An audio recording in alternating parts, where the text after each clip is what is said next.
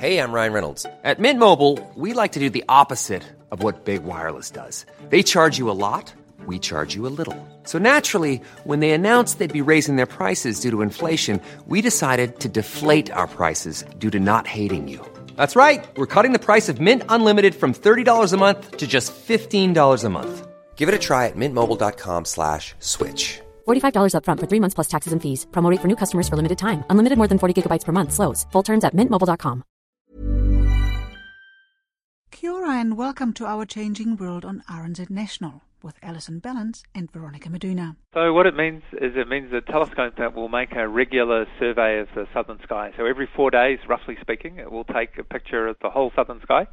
And then it will do that continuously for 10 years. And then at the end of it, we'll have effectively a movie of how everything in the sky has changed over 10 years. We can look at that data and we can ask a huge number of different questions about it, from what's going on at the very edge of the universe to things that are happening in our solar system.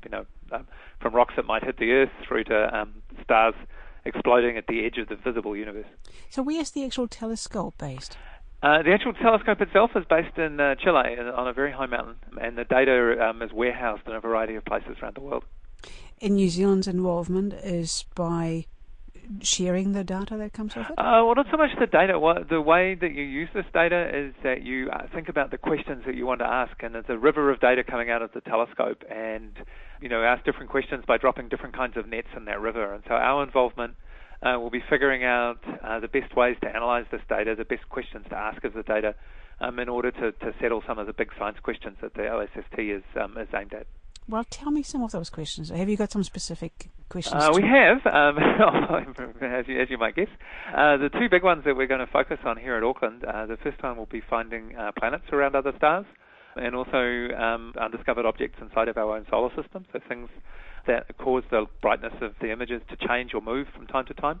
And my own personal interest is in understanding why the universe is expanding, why apparently distant galaxies moving away from us faster and faster, stuff we call dark energy, and also how the universe began and how the seeds that grow into galaxies, how those were laid down right after the Big Bang. We hope that the data from the LSST will be able to help us do that.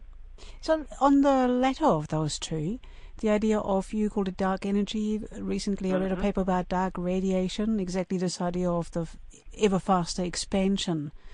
Can you talk me through what we know about that? So what we know about that, surprisingly enough, is if you have a Big Bang and everything in the universe is kind of pulling on everything else, through its gravity, you would think that the expansion rate of the universe would be slowing down. And at the end of the 20th century, a bunch of astronomers deduced that, in fact, that the universe wasn't slowing down, it was speeding up. And we attribute this to some mysterious stuff called dark energy. We're very sure that it's there, but on the other hand, we've got no clue as to what its properties are. And no way of actually detecting it in any way.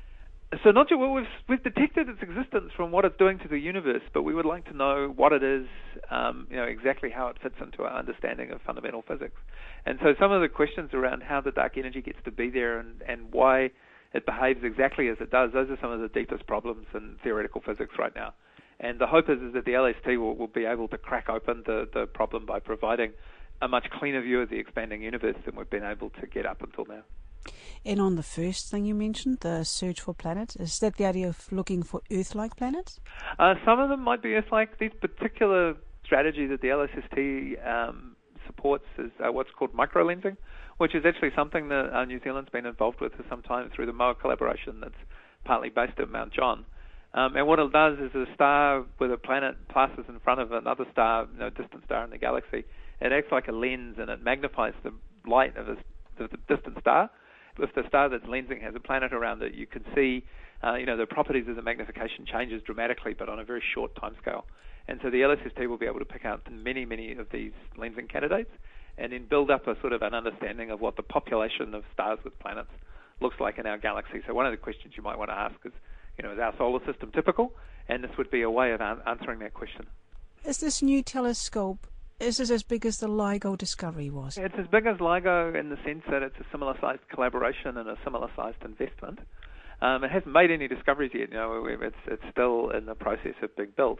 But the hope is that it would contribute in the same way that LIGO has contributed. It's one of the biggest single investments in astronomy that's being made worldwide at the moment. It's a $1 billion class instrument, And we're very fortunate to be able to participate in this project without having to spend $1 billion.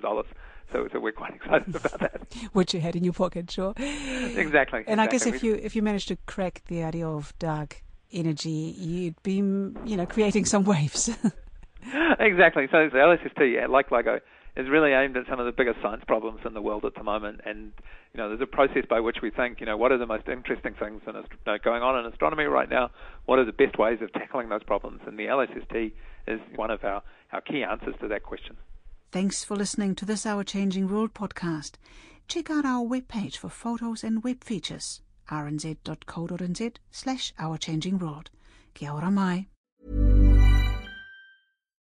Botox Cosmetic, out of botulinum toxin A, FDA approved for over 20 years. So, talk to your specialist to see if Botox Cosmetic is right for you. For full prescribing information, including boxed warning, visit BotoxCosmetic.com or call 877-351-0300. Remember to ask for Botox Cosmetic by name. To see for yourself and learn more, visit BotoxCosmetic.com. That's BotoxCosmetic.com.